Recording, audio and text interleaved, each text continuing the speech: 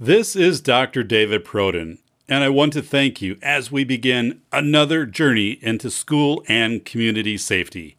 If you're looking for industrial safety expert, Appalachian State University professor Dr. Timothy Ludwig, please visit www.safety-doc.com. Again, that's Dr. Timothy Ludwig at www.safety-doc.com.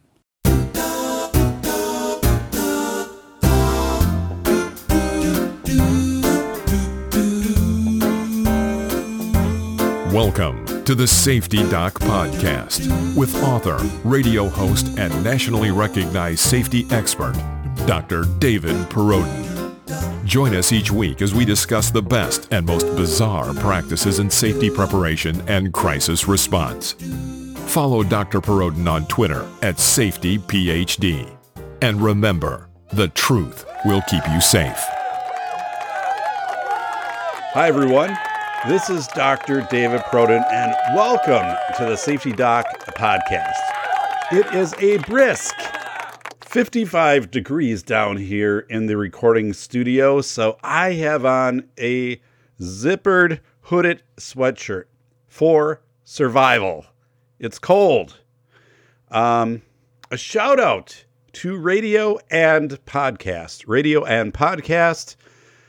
Check the site out. I am now featured on the lineup, radio and podcast, part of the Jim Mallard Network, the Mallard Show. Phenomenal interviews from Jim Mallard. He's had Roger Stone on a few times, but radio and podcast, very glad now to be featured in that lineup.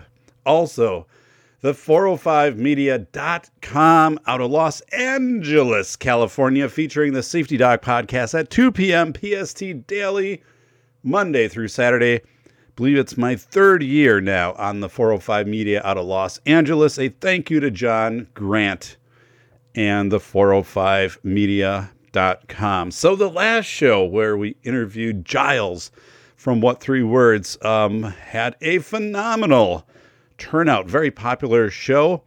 So incredible information shared about What Three Words, the 3-word addressing system across the world.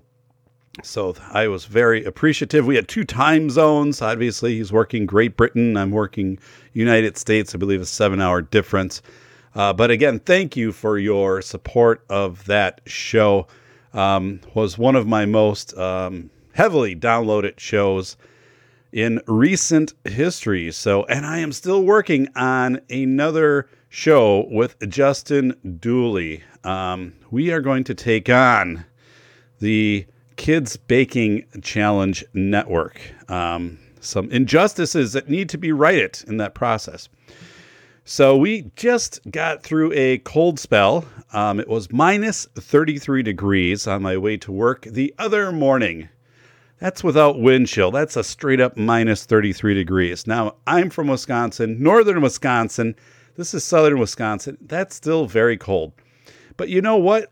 Once you live here for your entire life and you get halfway through winter, minus 33 isn't all that different from like 0. So it's not like you go outside and it's like, oh my goodness, this is awful. It didn't feel that bad at all.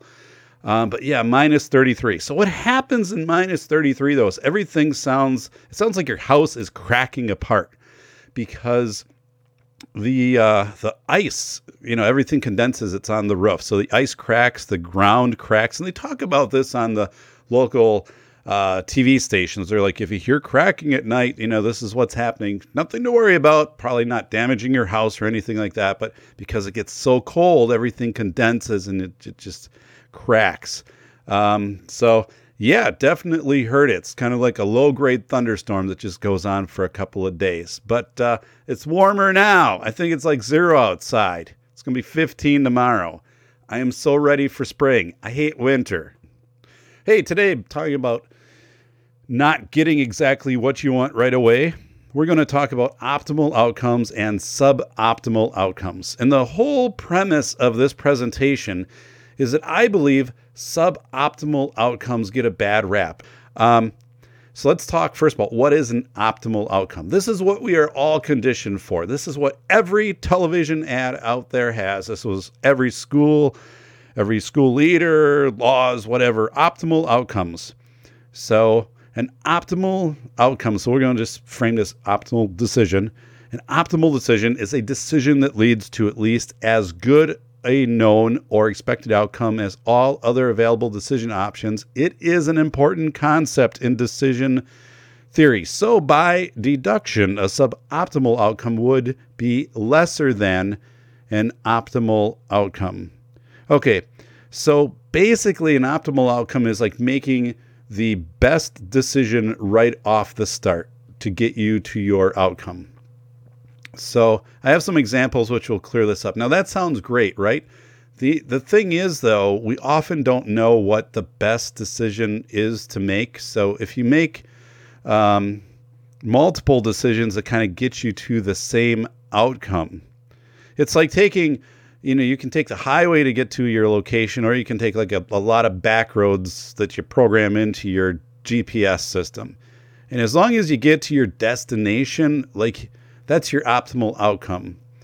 But if you're taking all these back roads, that would be viewed as suboptimal. Like you're putting more miles on your car, it's taking you longer, whatever. Where the optimal will be, this is a shorter way, this is better pavement and whatever. So this is optimal. So if you're, it doesn't matter in this perspective if you get to your destination, which I think is garbage. Okay, that's where we need to revisit this, because this has people's whole mind and economics and everything else. Like, just it's bad. It's bad.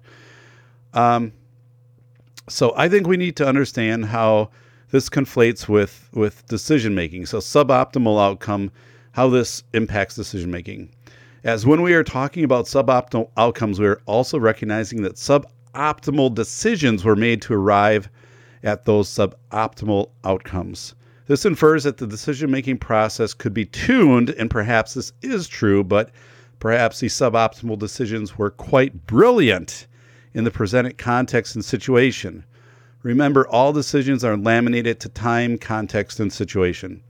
So maybe this day that you chose to go to this destination was this perfect, sunny, early summer day, and you didn't want to be on the interstate where everybody's driving 80 miles an hour and pulling jet skis behind, and it's noisy and people are weaving in and out and it's high stress. Maybe you want to take the back roads, be able to roll the windows down, and you get to see the green fields, things kind of greening up. You get the country air. And it's just beautiful and it's scenic, and you get, the wildlife and cranes and stuff like that. I'm just thinking of some of the routes that I choose to take on days like that and just enjoy the journey. But see, that's considered a suboptimal outcome, because you could have taken, again, the interstate, could have cut down in your time to get somewhere else. So maybe the miles on your vehicle, you trim that down by 10 or 15 miles because you're taking a more direct route. So here's my question. So is it a bad decision to take the series of back roads to get to where you need to go on this like sunny late spring day? Well, here's the thing. We laminate everything to context and situation. Maybe it's also relaxing for you. And it's just, it's mentally relaxing. You're surrounding yourself with more green.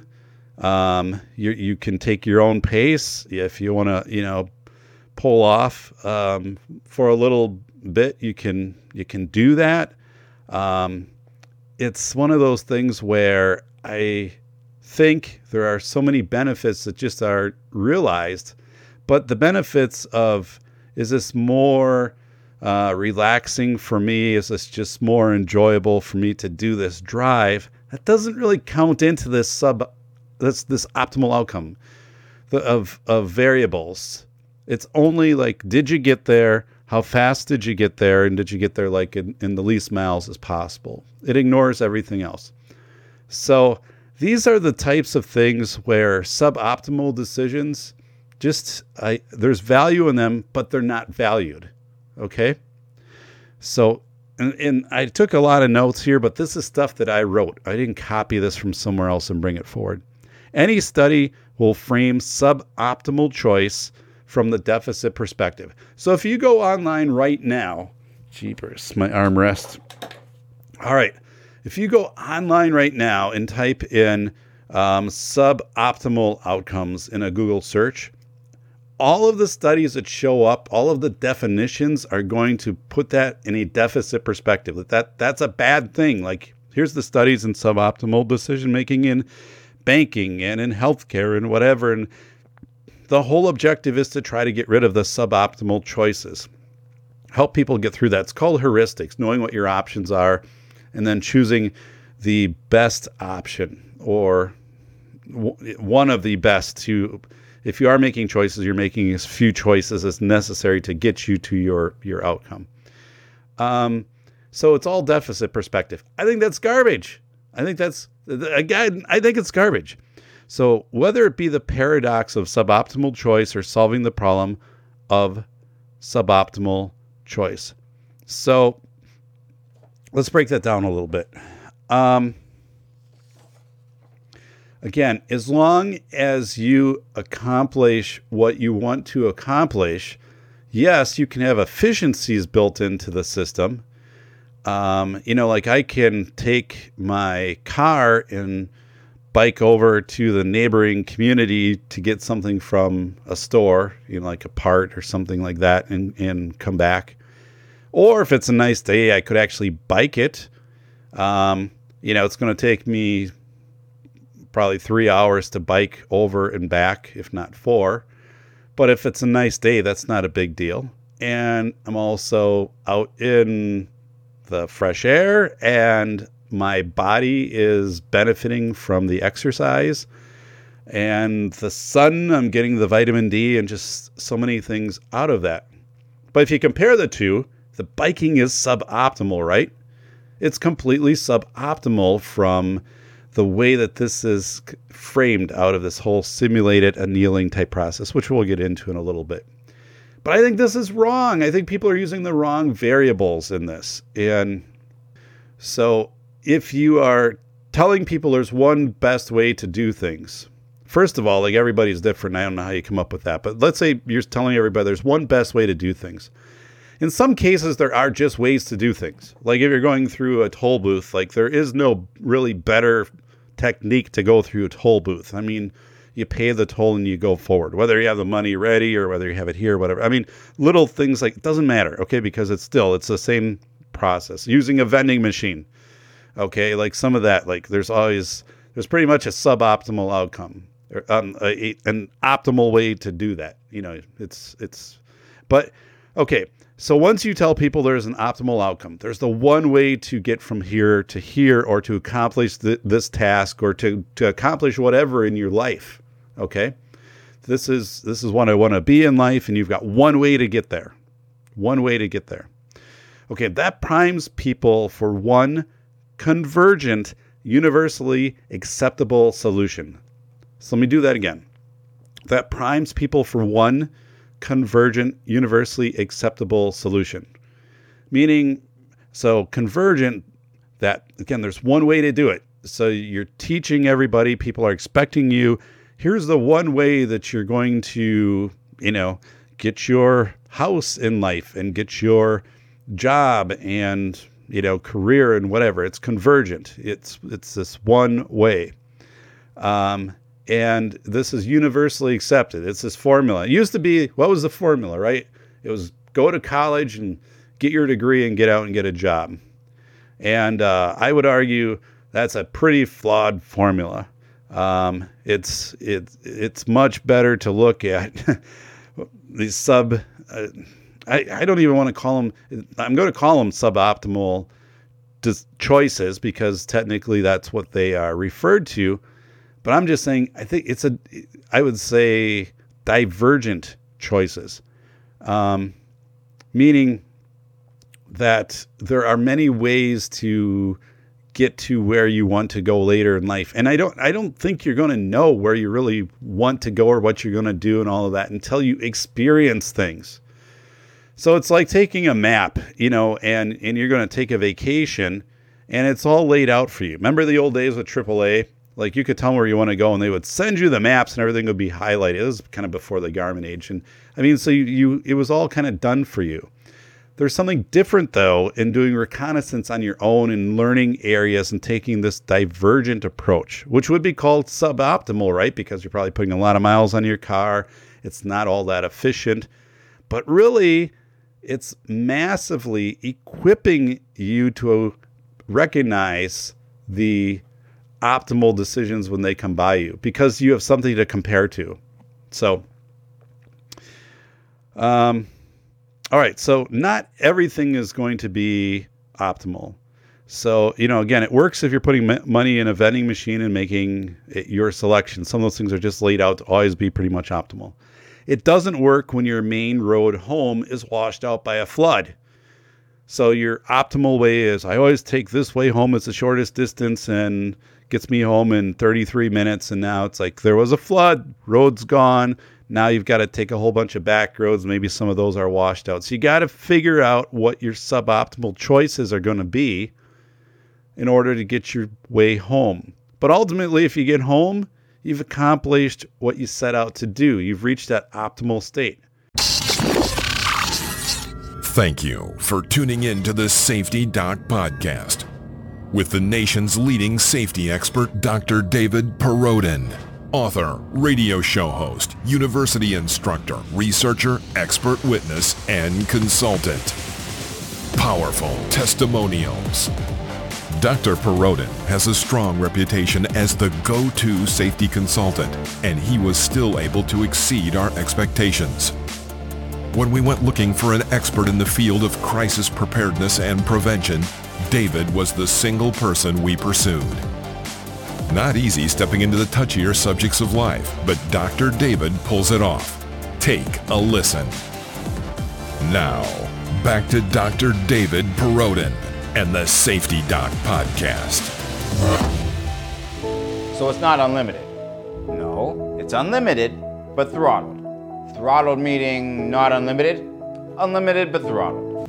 Now people would argue, it's suboptimal because you had to do all of these other things. Well, you didn't have much of a choice, and maybe you made some wrong turns or whatever because you're forced into something now that's unfamiliar. It's kind of outside of your Taurus, your comfort zone, because you didn't take these other routes before. You're not familiar with the landscape, okay?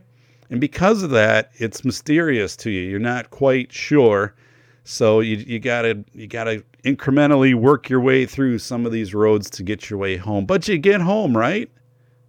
So I see this overtly in marketing and consumerism. It's a conditioned response at this point. If you want this is what you have to do. If you want to be cool at Christmas, it's what I always think is crazy because I don't know of anyone who's ever done this. But where they have the commercial where, the couple, husband or wife, whichever one, peeks out the window and it's like, oh my goodness, there's 2 brand new vehicles out there with big bows on them. And, how great this is and all this other stuff. That's marketing and consumerism. This is what this is. That you have to have this if you want to be happy and if you want to fit in and all this other stuff. That's, it doesn't make it's garbage, right? I'm using garbage a lot, but that doesn't make sense. Things don't make you happy, okay? And it's marketing consumerism. I see this, it's all the time, right? That's just what commercials are. They're trying to get you to identify that a product or a service is the only optimal way to get to whatever outcome it is. So we're built around this, and so we're not encouraged to do anything with suboptimal outcomes. It is all optimal outcomes. Like the optimal outcome of all of the advertisements for athletic gyms. Go to the gym. Going to the gym is great, okay, and especially, in Wisconsin when your outdoor stuff is kind of limited. But going to the gym also pairs with going out running at night and doing some other things outdoors. So there are some divergent ways to get yourself in shape versus the convergent thing of like going on the one machine. There are more ways to get in shape than the one fitness machine, which is advertised on TV, right? So we are conditioned to not only reach an optimal outcome, but then climb up to the fanciest tier of that outcome. Let's talk about buying a car. So author and economist Aaron Clarey makes this point in his book, Poor Richard's Retirement, and he also talks about this in his podcast.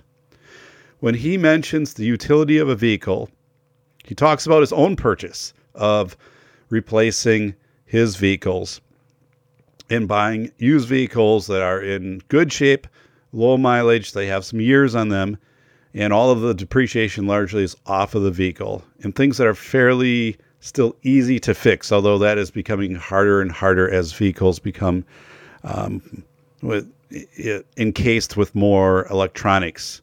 It's not the days of being able to pull out the ratchet set and whip out the spark plugs and change them out and do all of that stuff on your own. It's getting a little bit harder the way they put these things together. But let's go back to Aaron Clarey and Poor Richard's Retirement. He also wrote several books. One is Reconnaissance Man, which I did a review on, and I encourage you to read that. That definitely identifies a path of suboptimal decision making to then get to the point where you understand what is your optimal decision.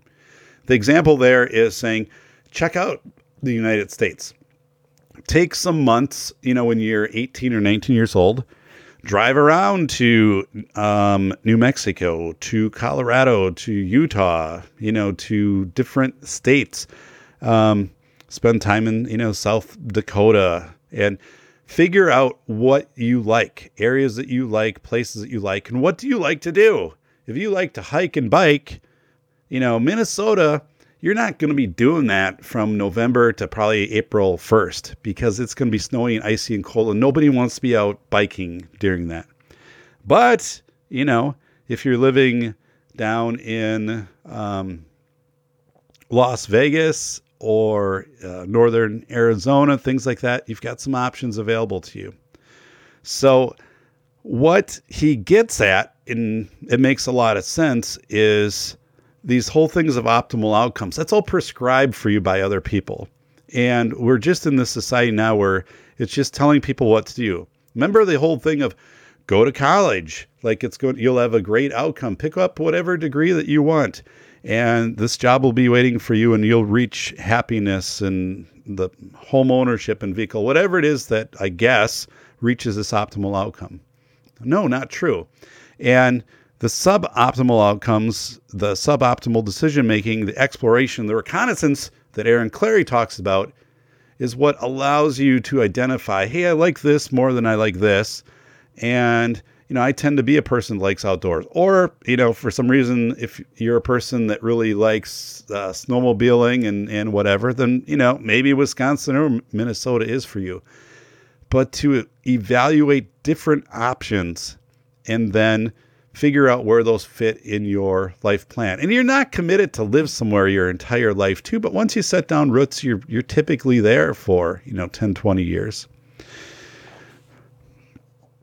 So follow the flow chart over personal reconnaissance. This is what we're told to do. Things are prescribed to you. Again, go to this university, get this degree, get this life pattern. Doesn't work that way. What we end up is with virtual field trips when we start programming kids into that. We end up with high school kids that don't go to DC because they're told it's too dangerous, or it's not a clean city, and they could be taken advantage of. So they end up with virtual field trips, putting on the virtual field trip goggles and having someone else's positionality tell them, this is your optimal outcome. We will go first, I'll show you the Washington Monument, and then we'll go to the Lincoln Memorial and all. It's all virtual. It's So you have none of the experience of sweating out in the sun or gum on a sidewalk. And just seeing the whole scope of these things and the other people there. So you lose out on this personal reconnaissance when you're following this flow chart of these are the optimal outcomes that you have to make. So an optimal choice is largely accepted as the best choice in studies. Okay, the optimal choice.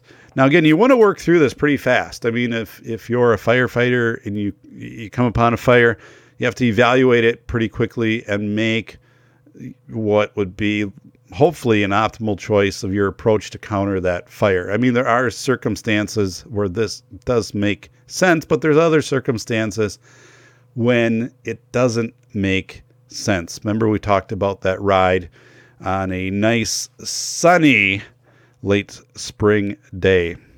So we tend to seek optimal choices, which make sense from an efficiency standpoint, but life is rarely efficient, and we rarely can control for all the injects or curveballs we have to deal with. For example, I drove on the interstate on my way back from work and was involved in a multi-vehicle accident, which destroyed my vehicle. Now, had I not been on the interstate and on a less traveled road, that might not have happened, because literally, the interstate, you have much more traffic and you don't have the options of taking the ditch because you have railings on both sides of you. So, these types of things where, these injects and curveballs, that come into these efficient machines.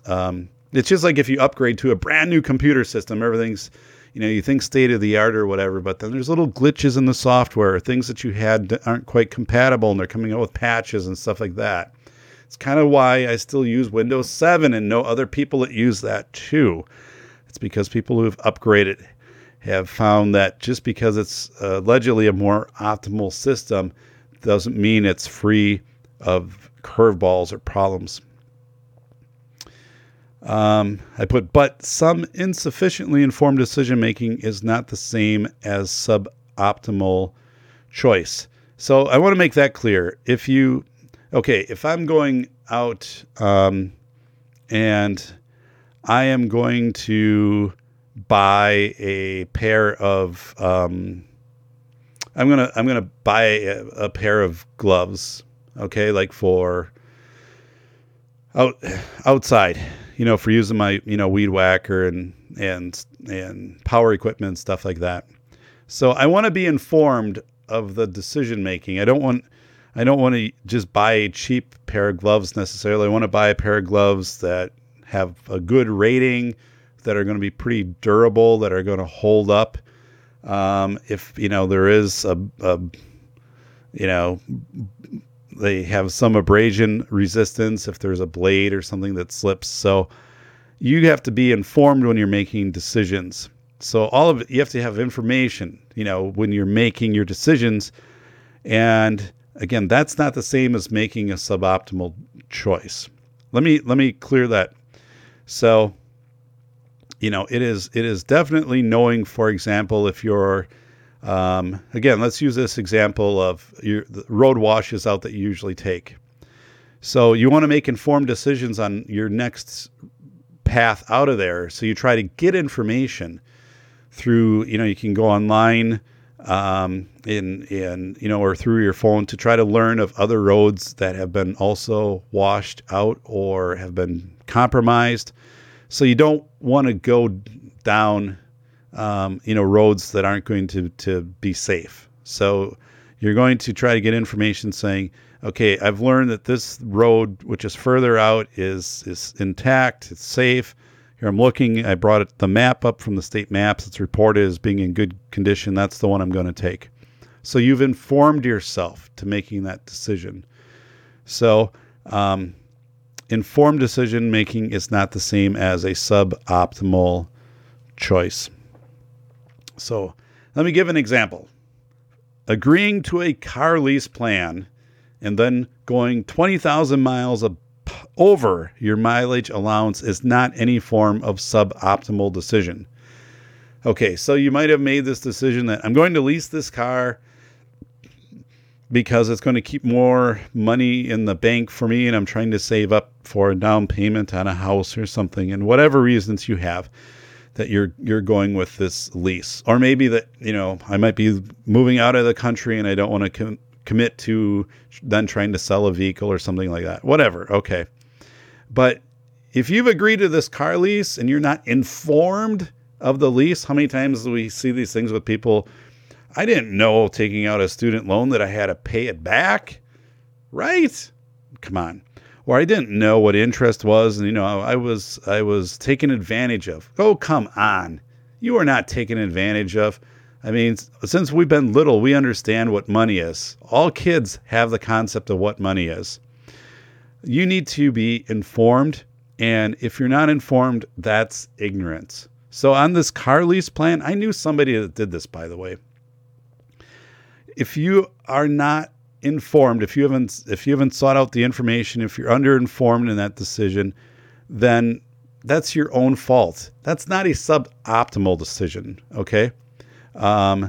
It's just a bad decision where you're underinformed. So, but in this case, like a suboptimal decision is saying, did it make more sense to lease this car or to maybe buy a car, for $5,000 that was 10 years old and had 60,000 miles on it? Like, what made more sense, doing the lease on this car or like buying the other car? Because you balance it out. So the lease, maybe, you have some maintenance thrown in there. But on this other car, when it's all done, maybe you can get something back out of it. So, you can kind of weigh things. So those are two kind of areas where you'd have to decide if it's a suboptimal decision or not to make that car lease versus buying like a used car. But if you're doing this car lease and you have no idea that, oh my goodness, I can only put on so many miles and then I get charged for every mile afterwards. So this lease ends up costing me double what I thought it was going to. And now I have nothing to show for it. The vehicle's gone and I have all this out-of-pocket money I have to put forward. That's uninformed. That's not suboptimal. That's just stupid is what that is. So again, it's the same thing with these student loans. My goodness. So I was watching these documentaries where they have students, they go on campus. I remember this when I went to school. And by that time, like I stayed in the cheapest dorm. This was when I was picking up my administrative degree. So I had to be like maybe late 20s, close to 30 when I was doing this. And cheapest dorm in the summer, they were renovating it. And it was like borderline even livable. So it was just like, I think actually they gave it to us for free, like anyone who was willing to stay there, because it was just so noisy and horrendous. But I didn't care. Like it was my optimal outcome because I was on campus and I was literally across the street from the building where most of my classes were. So it was fine. Like it was a roof over my head. I had a bed. Down the hall was the bathroom. It was an optimal outcome. Now, could I have stayed at a high-end dorm or like some people stayed at a hotel? Like a few blocks away, they stayed at a hotel. I'm like, what in the world is that all about? Like for the summer, I suppose you can work out long-term deals and do that, but why? Like it's all I need. And here's the other thing that I did is I signed up for Net Zero back then, which was free internet. But I had to dial over to Duluth. I was in Superior. But I could get it for free, and there was no long distance on that call. And it would always put these ads up around the sides of the screen, and every once in a while you had to click on one to keep your internet. But it was back before the university had internet provided to everybody. But it was a brilliant move. even though you had all these annoying ads, like I got the internet, I was able to do what I wanted to do, versus like other people who are buying like whatever plan, like a Verizon plan or something like that for $30 for a month. I'm like, I get this for free. Yeah, it's a little annoying to have the ads, but from a utility perspective, this is great. This is an optimal outcome. We are both on the net. We both can access the same sites, do the same research, whatever. If you have a vehicle and you can take that vehicle and go from point A to point B, once you get to point B, you've reached your optimal outcome. Whether that vehicle is a $3,000 Kia or an $80,000 BMW, doesn't matter. It doesn't matter. It does not matter at all. But we're convinced that the BMW is the optimal outcome because it's more responsive and it's a faster drive and better stereo and better suspension, all that. But yeah, those are all niceties. It doesn't matter. You still have a vehicle to get you from point A to point B, which is your B is your optimal outcome, and it gets you there. And now you have all of the money that you would have thrown away on this BMW, which someone might dent up or steal or whatever anyway. And it's a vehicle, things we didn't even have 200 years ago. So, I mean, the luxuries, when people look at these things and they'd be like, oh my goodness. But this is where we get always sold up. We get sold up. People try to convince us you have to have the better house. You have to have the bigger house, the better clothes, and all of this stuff. I'm like, that's garbage. It doesn't matter. Like, I literally have shirts that I wear in winter that I've worn for the last 20 years. And, like my pea coat, my navy pea coat has got to be like, it's 15, 20 years and then it just gets dry cleaned and I use it again. I mean, it's like, you do not need to step up on these things. My lawnmower, maybe 15 years old, and then I service it and it goes for another year. I don't need the new model lawnmower.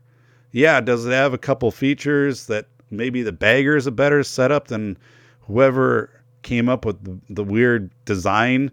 Yeah, I don't use the bagger a lot though, and it's okay for when I need it. Yeah, obviously, are the new ones designed a little better? Yeah, but it's a mower. It mows the lawn. If you have a sharp blade on a mower, you're pretty much set, right? So I don't need the latest in mowing technology. I'm good. And I'm not inferior because my neighbor's got the new mower and we're mowing out together and I'm looking over saying, boy, if I only had that model, this would be such a better experience for me. I'm like, it doesn't matter. We still have the same optimal. At the end of the day, our lawns look virtually the same. I think mine probably looks a little better because I always cut some patterns into it. So it looks like the outfield at a baseball stadium. That's just a little extra time I put in because I just kind of like being outside. But it doesn't matter. What is it in that Bill Murray meatballs? It just doesn't matter. It just doesn't matter. Was it Camp Mohawk? If they have all of the things and the personal masseuse, it just doesn't matter. That's good. Check that out. Bill Murray. I think it was 1979. Could have been 78. He was a camp counselor. But there's a lot to be learned about suboptimal outcomes and optimal outcomes actually from watching that movie, kind of with that in mind. So let me move on here. So summer vacation in Duluth, Minnesota, we go to Canal Park. So here's what I do is I put together the plan for the day. And I'll be like, okay, here's what we're going to do for the day. I know there's some variability in this. So like there's a bridge actually, that little lift bridge. And if that thing is up, that can throw off your whole schedule, being able to kind of navigate around Canal Park. You got to wait for that thing to come down. So it could be like 10, 15 minutes and stuff like that. But anyway, so here's my optimal plan. You buy the tickets for the 10 a.m. harbor sightseeing cruise. Okay, I can do that online, or I can do it in person, doesn't matter. But get the tickets. So 10 a.m., we're out. I know the cruise will be back by about noon. Then we can go to Famous Dave's, which is close by down there by Canal Park in Duluth. It's a pretty fabulous place. Check it out online. But you can go to Famous Dave's. Don't go there often, but I do like it. grab something to eat, and then we can drive back to the hotel, which is going to be in Superior. Why Superior? Because it's cheaper. It's cheaper to stay in Superior, which is right across the bridge. It's a 5-minute drive than it is to stay down in Duluth by Canal Park. So it's much, much cheaper to stay in Superior. And it's cheaper to eat in Superior. So Superior is more of a depressed area. Duluth isn't. So I just skip across the bridge, stay in Superior. Not a big thing for me. Again, it's a place. The kids, stay somewhere. The kids have a pool, and if we can get a breakfast thrown in there, I'm all for it. I don't need to be looking out onto the harbor to see the 1,000-foot freighters come in at any hour of the day. I can get my fill of that when I'm down at Canal Park. I know when the boats are coming in. I can check the schedule. So that's my schedule. We get back to the hotel. Kids have some time in the pool. I can check the internet if I want and just kind of hang out. Eat at Perkins or, one of the family restaurants. Again, in Superior, cheaper than Duluth. We go at night to Duluth Huskies game, buy the cheap tickets because it's never sold out. It's historic Wade Stadium. It's a pretty awesome place. And as soon as you go in, you can just sit anywhere you want anyway. So, yeah, literally. I mean, so it's like minor league baseball in Old Park. So you can take the whole family for like $30. But it's dangerous parking if you don't exactly know what you're doing, because if you kind of go up this hill and park, that's where I took off the front of my dad's Equinox a couple of years ago, which I thought would have cleared the area that we were driving over, and it didn't. So it ripped the front fascia off, which I taped up with some very strong tape then.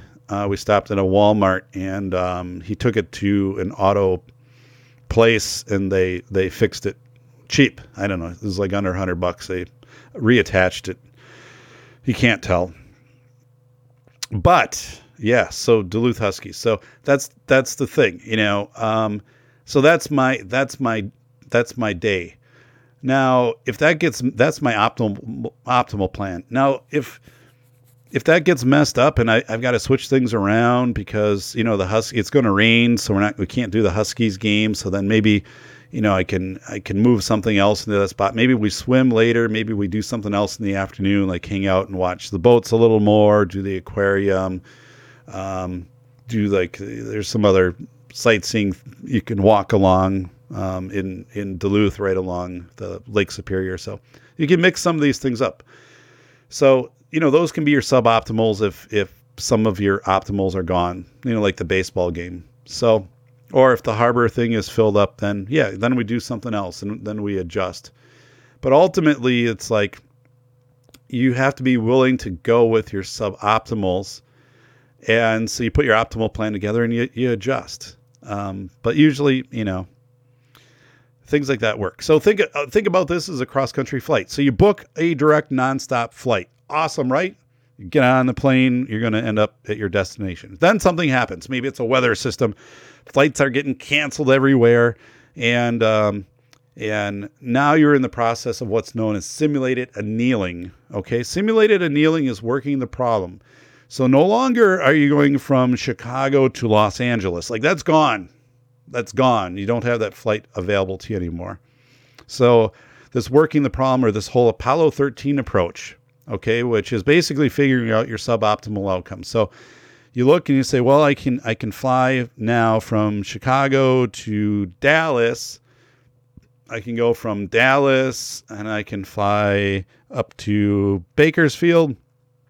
From Bakersfield, I can get a bus, which a Greyhound bus will get me down to LA. Okay, so like those are a whole bunch of suboptimal outcomes that still get you to your optimal outcome, your destination of Los Angeles. Why you'd want to go there, I don't know. But I'm just saying for this example. That works. Okay, you've just worked the problem through suboptimal outcomes. But unless you've done reconnaissance, unless you're used to that and understanding that there are divergent ways to get to an outcome, and maybe there's something you're going to discover with this flight to Dallas or whatever. It's like, you know what, I kind of like this. Maybe this is, I'm going to look at this when I'm planning, because, if you plan flights and they have multiple stops in them. They're cheaper, right? In different times of day that you're doing this. And if time isn't a huge factor for you, you can save the money and still get to your outcome. If time is of, it's really important. I mean, if you're traveling with a whole family, yeah, I want to cut down the wait time because I know that's just not going to settle well with having your family at the airport. If it's just me for business or something like that, it's a few hours one way or another. It doesn't matter to me if I can shave some dollars off of that. So it's not like they give you the bad airplane from Dallas up to Bakersfield or something like that, right? An airplane's an airplane, kind of like we're talking about the cars. This whole thing, too, with suboptimal outcomes and optimal. I think suboptimal outcomes also play into delayed gratification and a delayed reward system, meaning, you're willing to go through more to get to where you want to be in life. For example, like, working several part-time jobs to save up instead of maybe taking out big loans. So, you can come, or let's say if you're going into the military, and then, I have a good friend that did that, went into the military and came out, took his GI Bill, got trained in computers and became a coding specialist and did very well for himself, zero debt. So again, these whole things of delaying gratification. So in his case, it was delaying going to college and racking up the loans, but getting out 4 years earlier. But he went and he got real life experience in the Navy. And so he got to do a lot of cool things. And he stayed in the Navy Reserves after a while and found he liked that. And it built up an additional retirement source for him and some additional income. So he's positioned really well now because he chose delayed gratification and some of these suboptimal outcomes. He also got to see places he never would have got to see if he would have just picked out the one college. And he's like, I'd really like to go back to like here and here and here and here, which were ports that he stopped at when he was in the Navy. So in studies with pigeons, researchers found that pigeons that had been denied food tended to make suboptimal choices compared to control groups that had access to food. So that seems like very obvious and stupid, right? So this is really just adding stress and moving the pigeons to the crust of their torus. I mean, if you're not feeding the pigeons, you got two control groups, and you got one group of pigeons that's hungry. Yeah, they're going to eat anything you throw their way. Stale bread, Skittles, a piece of pizza, whatever. They're going to go for it. It's a suboptimal choice. They're going to make a suboptimal choice if they're hungry because they're not going to wait it out until, they can get to fly another 20 miles or whatever to the location where the berries are that are really good for them. It's like you do what you got to do. You got to eat or die. But this whole thing, this was a study that was all framed out as this is suboptimal. When these pigeons get hungry, they make suboptimal choices, which then just don't give them the nourishment. It's just not good for them long term. Well, yeah, I get it. Maybe that fits in with delayed gratification, but what do you expect them to do? They're pigeons. And at some time with people, you have to make suboptimal outcomes. It's like in Lessons of Lower Manhattan. In my book, though, which is School of Errors, but it talked about lessons of Lower Manhattan, or from Lower Manhattan, 9/11, the harbor rescue, 500,000 people in 9 hours. You had to get off of Manhattan. You had to go down to Battery Park and get out of there because you didn't know. I mean, the towers had collapsed. If it was still ongoing, you needed to get out of there. So if you need to go somewhere over New Jersey, maybe you got to take a boat that's going to Hoboken. That's a suboptimal outcome. It gets you off the island, right? But Hoboken's not where you want to be. But it's better than where you were. And then from Hoboken, you got to figure out your way home. Okay, so, if it's Newark or whatever, I can take this, or I can, get on a bus, or I can have, I have to figure out now what my other options are. So I'm probably going to be making some more suboptimal outcomes to get to where I need to go, but I'm going to get there. But that's this whole thing of we look at if the study like this, this is what frames out of saying if we make choices that, like a pigeon eating a potato chip or something like that, it's bad for it. Pigeon's going to have high cholesterol, bad for its arteries. Yeah, the pigeon's starving. It needs to eat. And it gives enough calories to then move on. And it probably is going to go back to like the food that it likes and things when it actually has stuff provided to it. So to say something like, when it's stressed or it doesn't have the resources to make a suboptimal outcome, that's more survival. I think anybody would do that. But it doesn't mean then that person's going to always be patterned. And I guess maybe there's some lesson in this of, should the pigeons have held out longer, waiting for like the good food? And maybe that's something with people that, do you wait out longer for the better job offer instead of taking a job where you're going to, move somewhere for 2 years, which you're not going to stay there, then you have to move somewhere else, than waiting for a job in a location where maybe if you buy a place, you can stay there because there's going to be more opportunities within an area that you can just kind of switch jobs. I don't know. I'm just saying it's kind of goofy. So safety drill. School safety is not about suboptimal outcomes. Safety drills, situational awareness and exercising discretion for the presented context and situation versus a linear predicted move from point A to point B or point K or whatever. So school safety is, they don't teach suboptimal outcomes in school safety. It's very linear of saying when you have a fire drill, you go down this hallway and out this exit. Okay. So, but what if that exit is blocked, or what if there's a fire there? Then what do?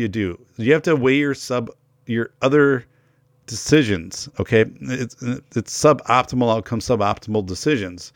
This is the way you're supposed to do it. But if you don't do it, then you got to do it another way.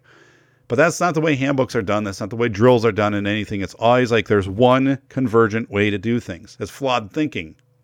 It's horrible thinking. It's deadly thinking. So you examine outcomes by examining process. People always mess this up. This is what I work on in consulting. People don't understand this very well, and I rarely see this in practice. What happens is that most people are binary on the outcome. Thumbs up or thumbs down. Good outcome, not a good outcome. Okay. I care more personally about studying the process that led to the outcome over the actual outcome, as improving process will improve outcome. For example, if you are running a bomb threat simulation in a school, okay, you can look at the outcomes of how long did it take students to get out of the building, how long did it take to notify parents, maybe whatever things like that you actually want to objectively measure. Okay, I guess that's okay. What's more important is to understand your process of making decisions during that drill. Like, what happened if a student was unwilling to leave the building because they weren't going to go without their backpack? So are you going to drag them out of the building? Are you going to let them go out with their backpack? How are you going to handle that? Kind of all of these weird things that are going to happen. What if, like, your evacuation zone, suddenly police and fire there, and they're like, you got to get 4 blocks away. And you're like, well, we typically go 2 blocks away to like this parking lot we staged there. And they're like, you can't, that's not your rally point. It's all within the perimeter. Now you got to move. So this whole thing is like, you examine process through understanding, or you examine process. And if you can improve your process, understand your options, by studying process, the system of process, you'll always improve your outcomes. It makes it less personal too. If you do outcomes, you usually end up blaming somebody.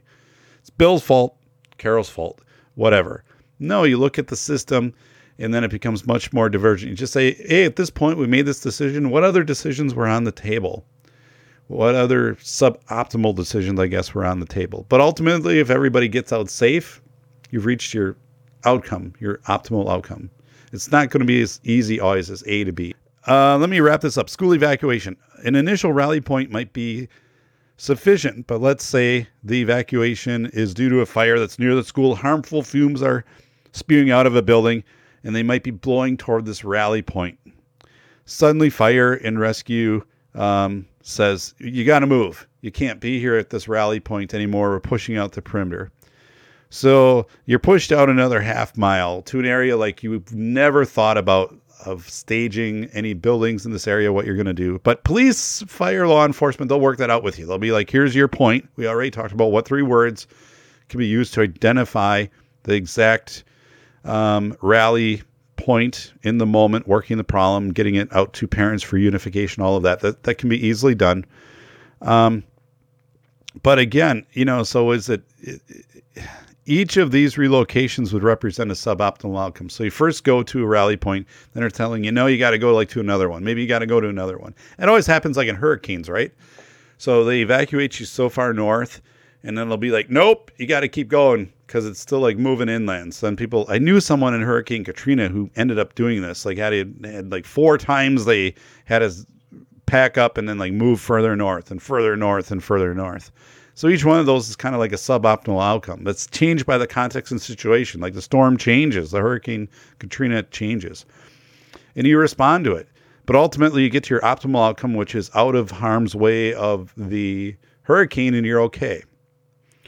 But then people be like, well, you should have gone there like right away from the start. Well, you didn't know. Like it was dynamic, the situation. Like I didn't know. Who knew? So the thing is, folks, like suboptimal outcomes or suboptimal decisions are viewed negatively. And this is a big mistake. We give it a bad rap. It is just identifying and experimenting with what is out there with you. It's reconnaissance. It's very much needed. It's the kind of thing that's going to keep you from being very linear and, for example, going to college and getting into some program and getting some degree that is not going to bring you an outcome of viability in the workforce, because maybe you've just got into this because you're college and a degree, but you're not informed. You haven't done the research of what do people actually make in this field. You haven't taken time to intern or meet with some people that do these types of careers, or that whole thing with like driving. Like when I drove to Orlando a few years ago with my family down to Disney, I wanted to go through some areas like Paducah, Kentucky, and certain things I wanted to see. So it wasn't the most efficient route. It was still pretty efficient, but it could have been more efficient. Like we could have trimmed some time off of it. But what I gave up was, or I traded out some reconnaissance and getting off of some of the interstates and getting on some of the roads where I could control my own, pace, and we could pull off a little bit and just kind of take in, the local flair a little bit.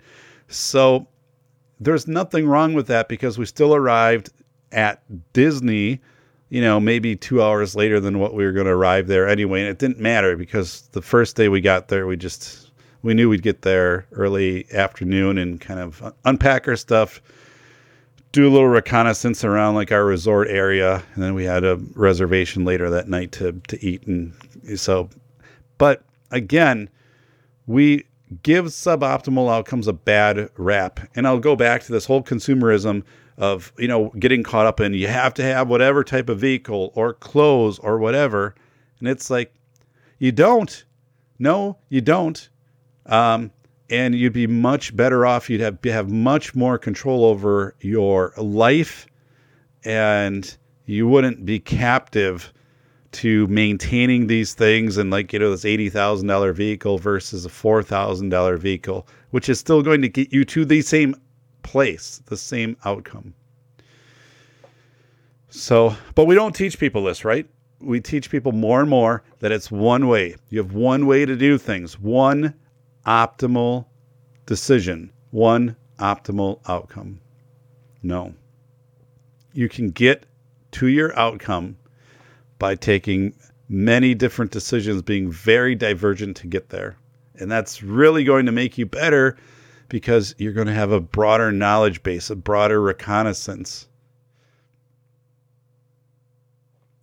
This is Dr. David Peroden, the Safety Doc, signing out. Again, check me out on radio and podcasts. Glad to be featured in their lineup. Take care, everybody.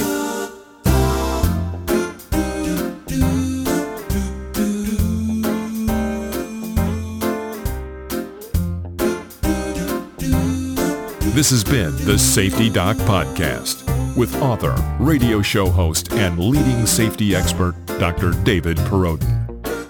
Remember to check back each week for the latest, best, and most bizarre practices in safety preparation and crisis response. You can find Dr. Perrodin on Twitter @SafetyPhD. And remember, the truth will keep you safe.